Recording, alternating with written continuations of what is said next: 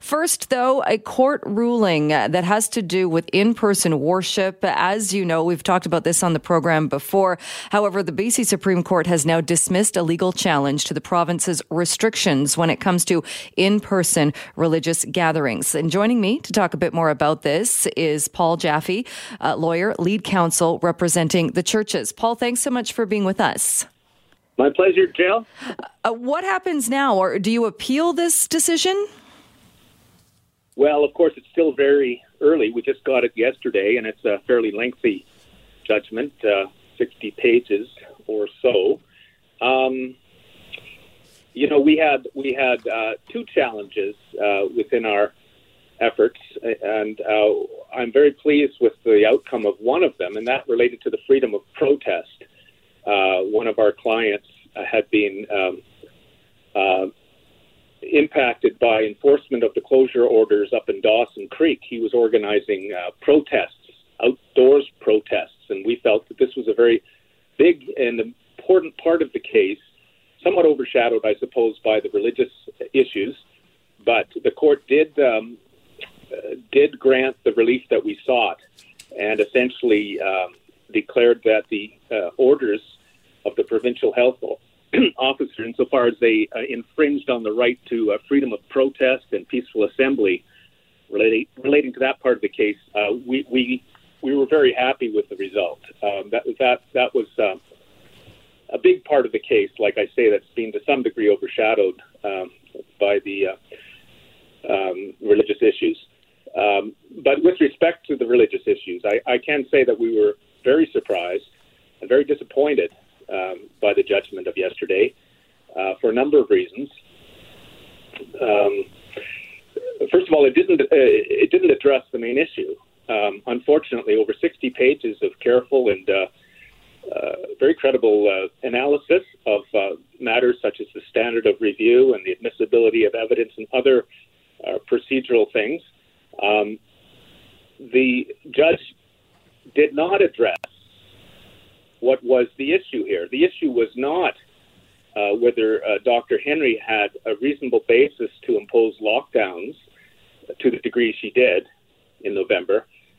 The issue was whether there was any basis at all to be making the distinction between various kinds of gatherings based on the subject of discussion that might be happening within those gatherings. And what we say was the imposition of a lockdown on religious gatherings as opposed to secular ones makes no sense, either in logic or, as it was evident, in the field of differing medical opinions. There was just no evidence whatsoever to support the assertion that, the subject of discussion somehow affects the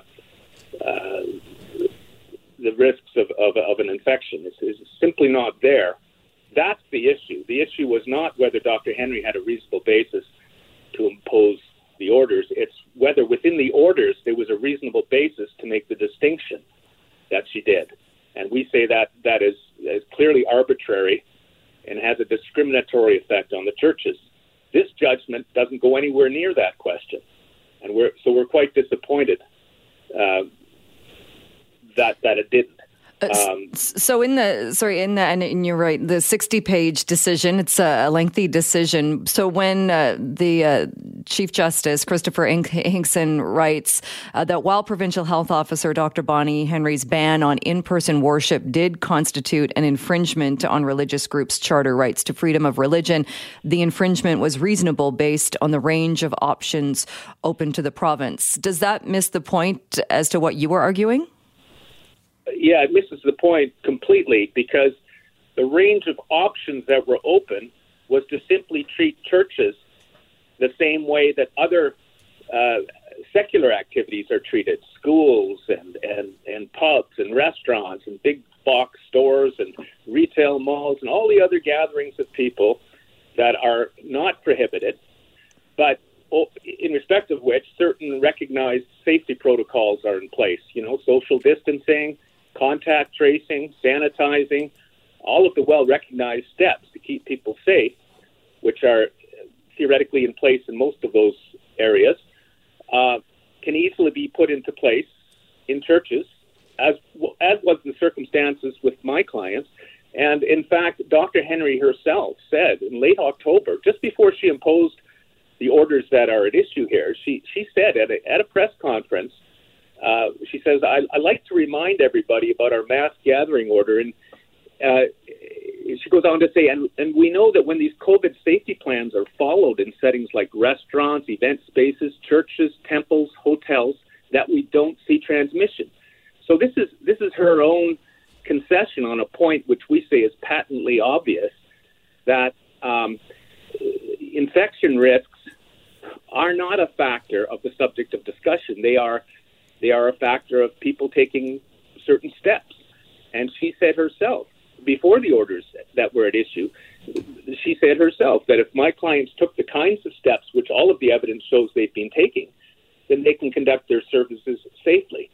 So, but the judge didn't go near that. He simply said, he looked at the data from a myriad of sources that Dr. Henry considered in the imposition of these lockdown orders, and said that she acted reasonably. And we say, well, she may well have in sort of a broad, general way, but that's not the issue in this case. The issue in this case was the distinction that she was making between different kinds of gatherings. And, it's interesting, Jill, that, you can go to a pub and watch the Canucks, and you can go to schools, and you can go to retail malls, and all of these things. None of these are expressly protected constitutional freedoms. But freedom of religion and freedom of peaceful assembly are there in black and white, codified as fundamental freedoms. And if a government's going to interfere with those, they have a pretty tough onus to prove that interference is a reasonable limit.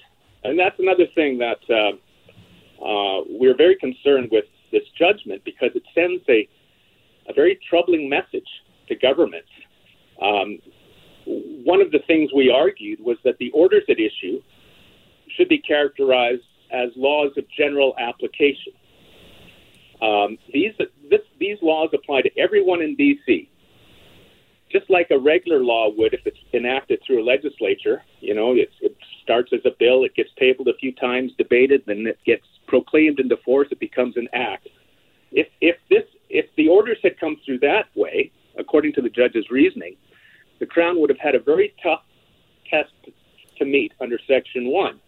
But because these health orders were proclaimed into force by an unelected bureaucrat who has really no accountability at all to the electorate, no transparency, can exercise her own discretion. We're not saying anything wrong with that. A lot of functions of government are, a lot of government powers are exercised through delegated people. We call them statutory decision makers. But according to the analysis of the judge, the test they have to meet is not as onerous as primary legislation. It's subordinate legislation, and then according to the analysis of the judge, the unelected bureaucrat does not face the same test as a legislature does to defend enactments which infringe charter rights. And we say this sends a very troubling message to governments that they need not, one way to sort of get out from under a charter challenge is just have their laws enacted through unelected bureaucrats. And that's a message that's far beyond the immediate issues of the case. That to me is a very troubling message that the reasoning of His Lordship in this case may be sending. Keith Baldry, our colleague at Global, tweeted out in response to the ruling that in-person religious services in BC have sickened 180 people and led to at least one person's death. Does that go to the argument, though, as to why the decision was made that churches, that in-person worship is still banned where other parts of other areas are still open? No, not at all. There's two concerns I would have with that general comment of Keith. One is there's a whole slew of different activities as between numerous religious activities. It's general sort of Keith's comment sort of reflects the stereotyping of religious people. There's some services that are conducted safely and some aren't. If the numbers, if the infection rates were a factor, we would be looking at other activities where the data is far more compelling of significant risk. You have tens of thousands of people whose infections can be traced to other activities infinitely more serious than any numbers that may trickle out from the general phrase of I think it's the phrase related to religious activities. They are, in terms of gatherings, way less than, well, put it this way, Statistics Canada, when it has measured the outbreaks, they call them outbreaks. These are infections that can be traced to certain events. 99% are associated with schools and retail malls and other kinds of gatherings. Less than 1% is called the other category. And within the other category, the churches are there somewhere. They are so infinitely small, sort of on the radar screen, that you can't. Nobody on the data could make a credible claim that that they're a serious risk. Of course, any gathering in which any infection risk is present must be addressed, but there's a world of difference between gatherings where safety measures are taken, as they have been with my clients, and those gatherings where there are no safety measures in place. All right. And whether those are religious or educational or retail or at the gym or at the pub, we say what's important is that safety measures be taken. And once those are in place, it's no business of the government to interfere with the subject of discussion, and especially to interfere with gatherings that have specific codified religious and peaceful assembly constitutional rights. All right. And unfortunately, like we say, that's a question which this judgment didn't address. All right. As we raised it. Paul, we'll have to leave it there. Thanks so much. Thanks so much for making time for us today. Appreciate it. You're welcome, Jill.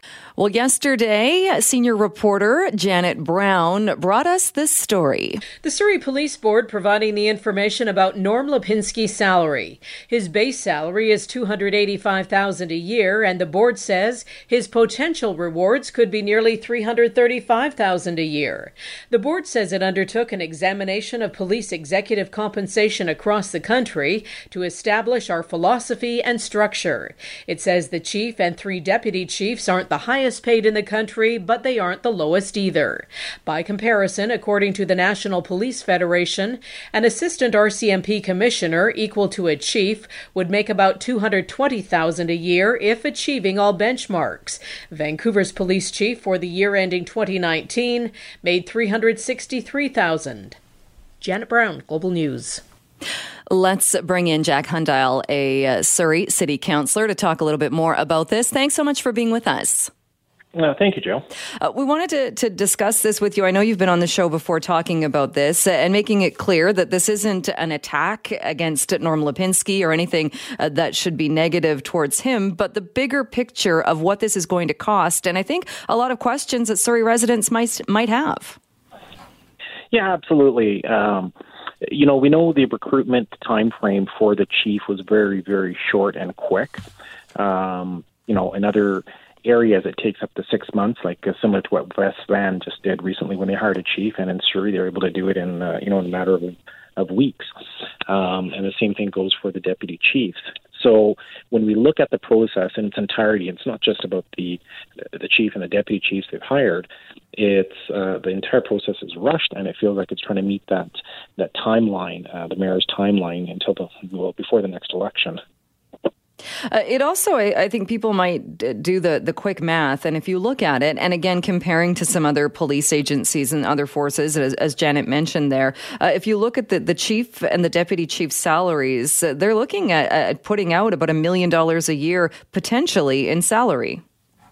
Yeah, absolutely. And if you take that $1 million today and put it into even the RCMP that we have here in Surrey, just imagine how many more police officers you get on the more boots on the ground here today compared to an ongoing cost like this. And we don't really know what the end is in sight yet. There's been no organizational chart provided yet. There's been no plan. And certainly one of the big deficits I see, which they haven't been able to fill yet, has been there hasn't been adequate personnel brought in to deal with the change management component, which is absolutely huge for something like this. Are you hearing from residents, or are you hearing from people? Are they contacting you on council asking about this? Yeah, absolutely, and not only through emails that we're getting, but on social media. The questions are all there for everyone. One of the residents did a quick comparison, said, look, we're paying 40% more for a police chief compared to what we have today for someone that's really not managing any boots on the ground. Those are hard pills for the taxpayer to swallow. What do you say then to the board putting out, they've put out the comparison charts and justifying this by saying it is competitive and we wanted to make sure that they were getting somebody who was very qualified and who would be a good police chief? Yeah, so good on the board for doing that. I think there should be more open and transparent communication. It shouldn't take FOI requests or requests put in by reporters to get the information out. First of all, the other really key piece with that is as we're getting sort of this justification for why we're doing this today. We really don't know what we're getting, because all these individuals, for the vast majority, are all coming from the RCMP. And, the mayor said very clearly early on, we want to get away from that culture, but yet what you're doing is hiring people coming back, sometimes on their second or third pensions to put this thing together. You talk a bit about transparency. Do you see a big difference in what information the people have had about the RCMP in Surrey for the past, for the history of the RCMP compared to getting information about this new force?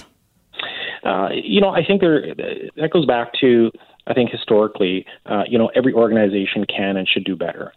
Certainly the RCMP, I think, has done a tremendous job in bringing that transparency factor at the local level. Look, you can ask those questions very easily, get a quick response back. It doesn't have to go through an FOI vetting process, which is often the case now with the Surrey Police Board. So I just find that the information, like when I pick up the phone and I ask the question from Surrey Detachment, look, can you get information on, say, for instance, on intersection or collisions on this? It's very forthcoming, very easy. And I think generally the public will find that. And one of the big handicaps, of course, with this police transition has been, like I said, there's not been a clear plan. What is the plan? And people don't even know what the plan is yet. So what am I paying for? And what am I getting? It's going to be different, because all we're doing now is we're hiring ex-mounties. And I think it is different in the case of people want to know and do have a right to know when it's a salary and salaries in this case that are paid for by taxpayers. Absolutely. Recently we just found, even when ourselves on council, received, a bonus or an increase for this year, the public has concerns over that. In that case, you're only talking about a few percentages. Now you're adding a whole new department to the city. It's hard to justify that to taxpayers. Look, people have already had their taxes increase this year. You've added a $300 levy, $200 on top of the additional $100. So really, where's the end in sight here? And I think that's what the frustrating part is for people, that we are still, coming out of the pandemic, hopefully here pretty quick. But there's some economic realities for taxpayers, not just in Surrey, but everywhere. Is it difficult, though? On the one hand, I get what you're saying, but people will hear that and say, well, wait a minute, Surrey councillors voted for that increase in an in-camera meeting. There was no transparency there. It was done in private. And then councillors were saying they couldn't talk about it because it was in camera. So how do you say we need more transparency with police when there's clearly an issue with transparency on council as well? And I agree with the taxpayers 110%. Absolutely, there should be that clarity and transparency. Unfortunately, it's a majority rule in this government. So when the majority of council votes or acts in a certain way, you sort of have to swallow it for the whole thing. What will you do then as far as trying to get more information? Like you said, even to get this information, it was a Freedom of Information request. How do you change that? Well, I think it comes down to, if you truly want to be policing the public, you have to have that transparency with the public. Right now, we have a lot of, we got a lot of people on the cart, but we've got no horsepower here to drive this thing. So how do we ask for transparency? I think, unfortunately, the sad thing is today, all we can do is FOI, hit the questions. I know for a fact that the public's putting a lot more FOIs in because they're sending to us randomly. Like, oh, here, I FOI'd this and this is what I found. Can you comment on that? All right, Councillor, we'll leave it there for today. Thanks for your time on this. Appreciate it. Thank you. Have a good afternoon. Well, I think a lot of people are missing travel, international travel. We tend to over-romanticize it a little bit, though, wishing to get back on those airplanes, unless, of course, you're somebody that always flies in complete style. It can be stressful, and it is extremely stressful when things happen, such as your luggage is lost. Well, this next story is about a passenger that successfully sued an airline to be over lost luggage. And this case was a little bit different because of where it was held and where the arguments were made. Joining me to talk a bit more about this is Gabor Lukács, the founder of airpassengerrights.ca. Thanks so much for being with us. Good afternoon. Can you talk a bit about how this kind of played out? This was a passenger. Flair Airlines lost the luggage, and it was about where it was held as far as the BC Civil Resolution Tribunal instead of the Canadian Transportation Agency. Why is that important? Well, the Canadian Transportation Agency is unfortunately quite biased when it comes to passenger complaints. They used to do a great job many years ago, but over the past, let's say 5, 6, 7 years, maybe 2013, they have been going downhill. And that's why the airlines always want their cases be heard there, because that's a favorable forum for them. This case reaffirms what the law has always been, that airlines cannot just contract out provincial justice. Airlines are still subject to provincial courts. They can be sued in provincial courts. They can be sued in wherever the passenger is located. They cannot just insist on taking cases to the Canadian Transportation Agency.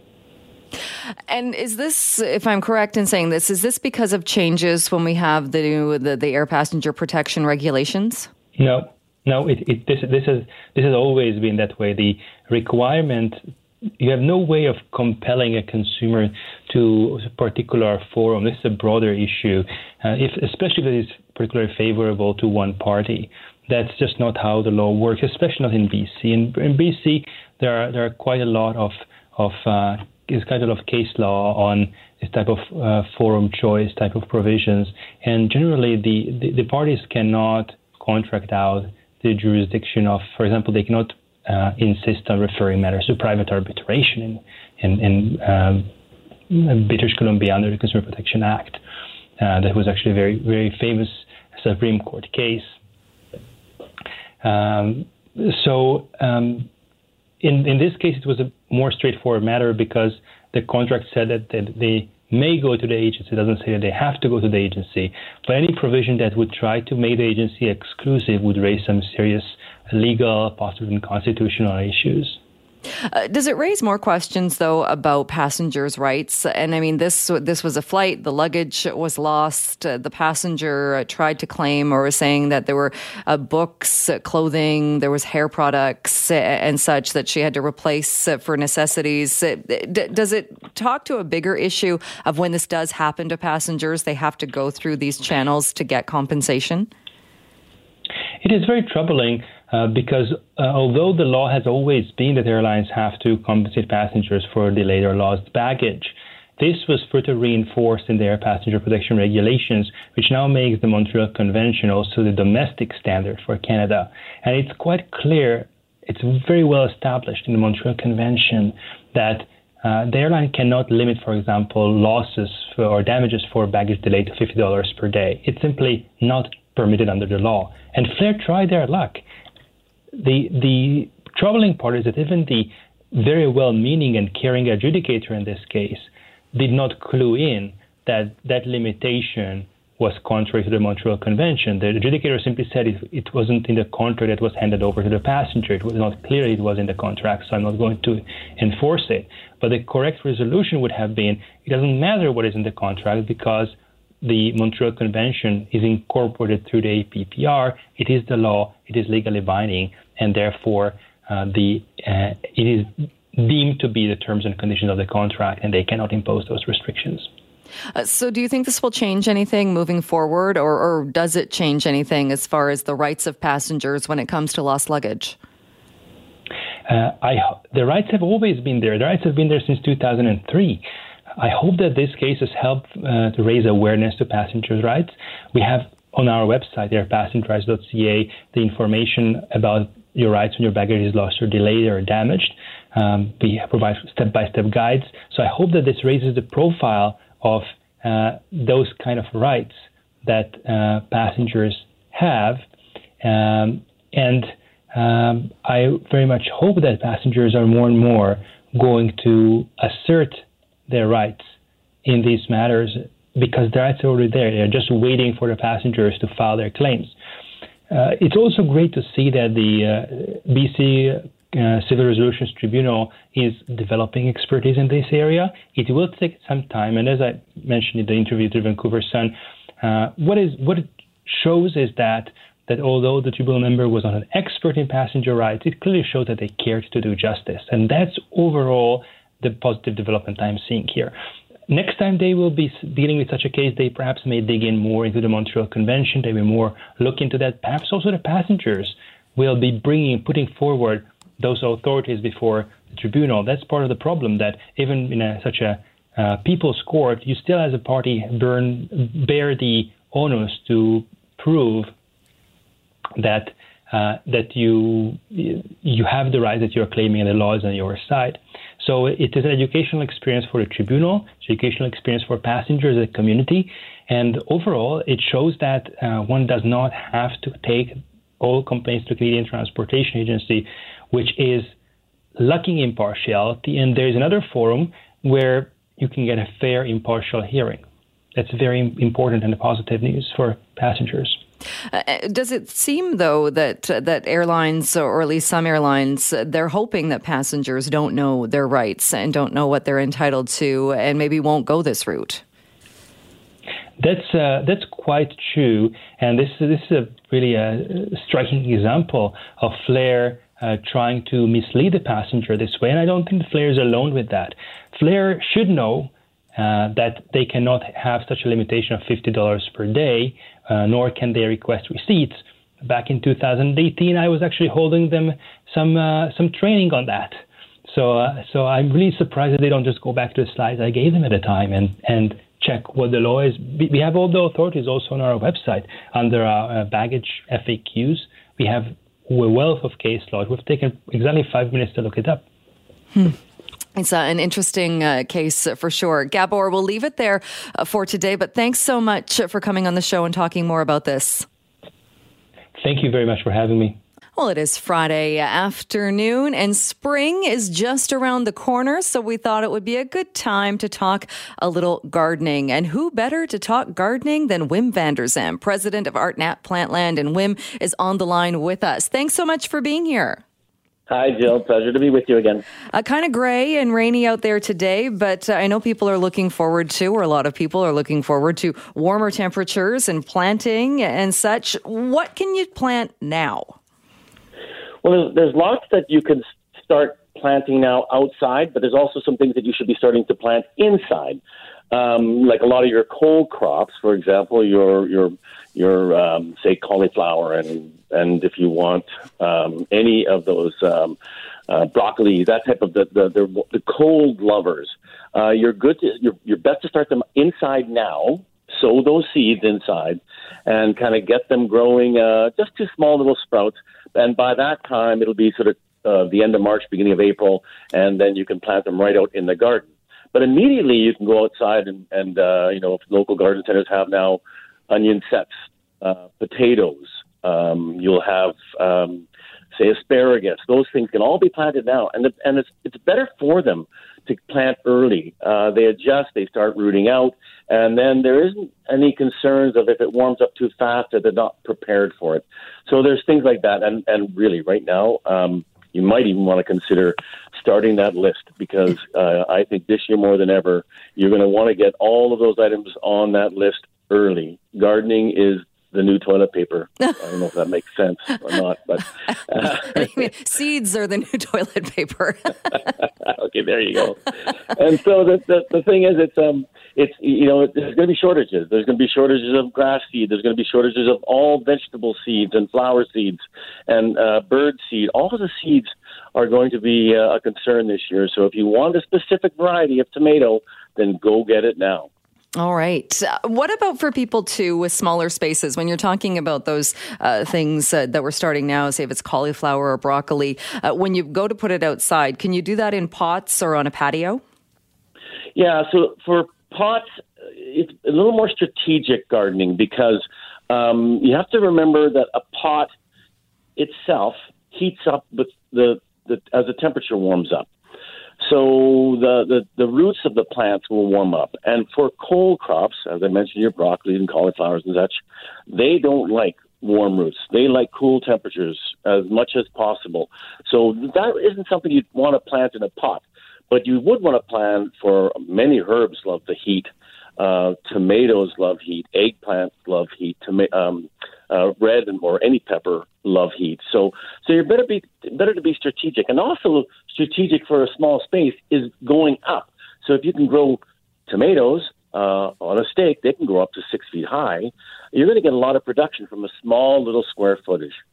Andy Barrar, who's a tech guy who joins us often to talk tech. He's also a big DIY guy, and he recently he took a pallet and he built it put it up and on a bit of a tilt, and he made an herb garden. And I thought it was brilliant, because exactly like you just said, it takes a very little space, but he's now planted a ton of herbs in it. Yeah, and actually, you know what? I in my book, I have a picture. I did one on my fence. And I built a pallet garden on my fence, and you've got all those layers that you can plant on strategically again. So the creepers that are going to grow over the edge and down, they'll be on the bottom ring, and they sort of go up from there with things that sort of don't. I'm not going to trail as much, but yeah, it's a great idea. You get a lot of product in a small square footage again. You mentioned tomatoes, and that tomatoes love the heat. They're also something that a lot of people, they start off great and they look great, but then I hear about people, I've had this problem, they get blight and they don't work out. Is there a trick to growing tomatoes? For sure, there's lots of tricks to growing tomatoes, and growing anything. There's always these little things and nuances that you should probably learn or research a little bit if you're going to grow in any large quantities. But tomatoes, they do get a blight. And that is something that is the end of season, when all these crops start ripening up, and then you lose the crop. Usually we recommend, if you can kind of cover with a dry cleaner bag, come the rains of fall, when things are sort of in their final ripening stages, that does the tomato plant well with helping to ripen the tomatoes with that little extra heat, but also prevents rain from spreading the virus through the plant. And one other thing with regards to tomatoes, because they are the number one crop that is grown in British Columbia, that if you add a little bit of lime to the soil, say a quarter of a cup of lime with each tomato plant that you plant mixed into the soil, that will prevent a calcium deficiency, which causes another problem towards the end of the season as fruit starts ripening, and then you get this big black blotch in the tomato, sunken into the base of the tomato. Makes the tomato useless, but it's really, really easy to prevent with the organic lime that really benefits the plant in so many other ways as well. Phone lines are open, star 9898 604-280-9898. My guest is Wim Vander Zalm. He is the president of ArtNat Plantland, and we are taking your calls, your questions about all things growing. And Wim, I already have two people that have reached out asking about moss. Stephen wants to know what type of lime is used to prevent moss in your lawn. And Patrick says there appears to be a lot of moss in the yards this year. Both Rona and another store sold out of moss out, and the people there also saying there seems to be more this year. Do you know about that? Yeah, so it was a very mild winter. And moss likes cool temperatures and likes lots of moisture. Well, that was our winter this year. So moss is going to grow through the winter and thrive through the winter with the winter we had. So now is definitely the time to start considering taking some action to control it. One of the things there's two things that you need. Lime is important and moss killer is important. The lime itself, you're putting down to correct the pH level of the soil so that it kind of creates the conditions of the soil that the moss does not like it. It likes acidic soil. So that will help to slow down its growth and maybe even control it a little bit. But to get rid of what's there, you're going to have to use a moss control. Some are, as I said, there's a lot of things that are going to be unavailable this year or in high demand and probably hard to come by. And one of them is moss out. That's the liquid hose end style. But there will be lots of the granular form of moss control. You apply either of those, it doesn't matter, whichever one you can get. They're both as good as each other, and they're safe to use. They're basically just iron, which also is a reminder to maybe just sweep off the driveways or walkways because it will leave a little rust stain if you don't sweep it off right away. But anyway, it'll wipe out moss quickly and safely around pets and all the rest. So you just want to make sure you use it when you're going to get a day or two of dry weather after application. All right, sounds good. Let's go to Marion on the line. Do you have a question? Yes, I do. Wim, I think I heard that the old-fashioned impatiens are making a comeback. Is that true? Yeah, so there's a downy mildew that has sort of crept up from the southern states. And basically what it does is kind of mid-summer, all of a sudden it just comes in. You don't know it. You wouldn't see it. It's in the air. It's an airborne disease and basically lands on everything, but it will take out impatiens. They are making a comeback because this disease seems to be sort of waning a little bit. So you might be able to grow impatiens this year without that concern of losing them midsummer. But there is also now a couple of strains of resistant to the downy mildew disease impatiens. So you will have options there as well. Okay, thank you so much. All right, thanks. Thanks for that question, Marion. Let's go to Evo. What is your question? Oh, good afternoon. My question is, I was working on the garden this morning, and I have raised beds. On the top of the beds, on top of the dirt, should I add good old-fashioned manure, or should I add well-decomposed compost that I've got in the compost box? I always say the more variety you have in any of your growing conditions, but particularly for vegetables, the more variety, the better. Peat moss, compost, any manure, any of the manures are good. I personally like mushy manure. It seems to be a little more porous, which allows aeration in the soil. Just makes it better easier for the plants to grow roots through the soil. So add more variety, and you'll have success. But if you are only going to add one thing, add manure. That's going to benefit almost all of your crops, and I'm just going to say almost all your crops because any root vegetables, carrots or beets, anything that grows sort of the crop underground does not like a lot of nitrogen, which is which the fertilizer that's based in a manure. So don't use manure where you're going to grow the root crops. And by the way, anyone with a 3-syllable name like Evo, I tell you, I love 3-syllable names. Same number of letters, a whole lot more syllables. Okay, sorry. three letters, sorry. Let's go. What a way to ruin a good joke. Dave is on the line from South Surrey. Dave, what's your question? My question to Wim is there a use for used coffee grounds in the garden? And second quick question, strawberry varieties and the best time to grow them if you want to get fruits by this summer. Thank you. Sure. I think he did say strawberries, right? Yes. Okay. So, yes, coffee grounds in the garden, everywhere. You can put them everywhere. It's fine. There's nothing that really is going to impact anything. It's just a good way to dispose of them, and they will compost as well. Again, everything in moderation. Don't just keep piling it up in one area. Spread it everywhere if you can. Even on the lawn is fine. Spreading it on the lawn is a good way to get rid of them. Strawberries, get any variety that is, and this is my personal opinion, but I personally like TriStar or the look for a day neutral variety. Day neutral just means it will continually flower through the season.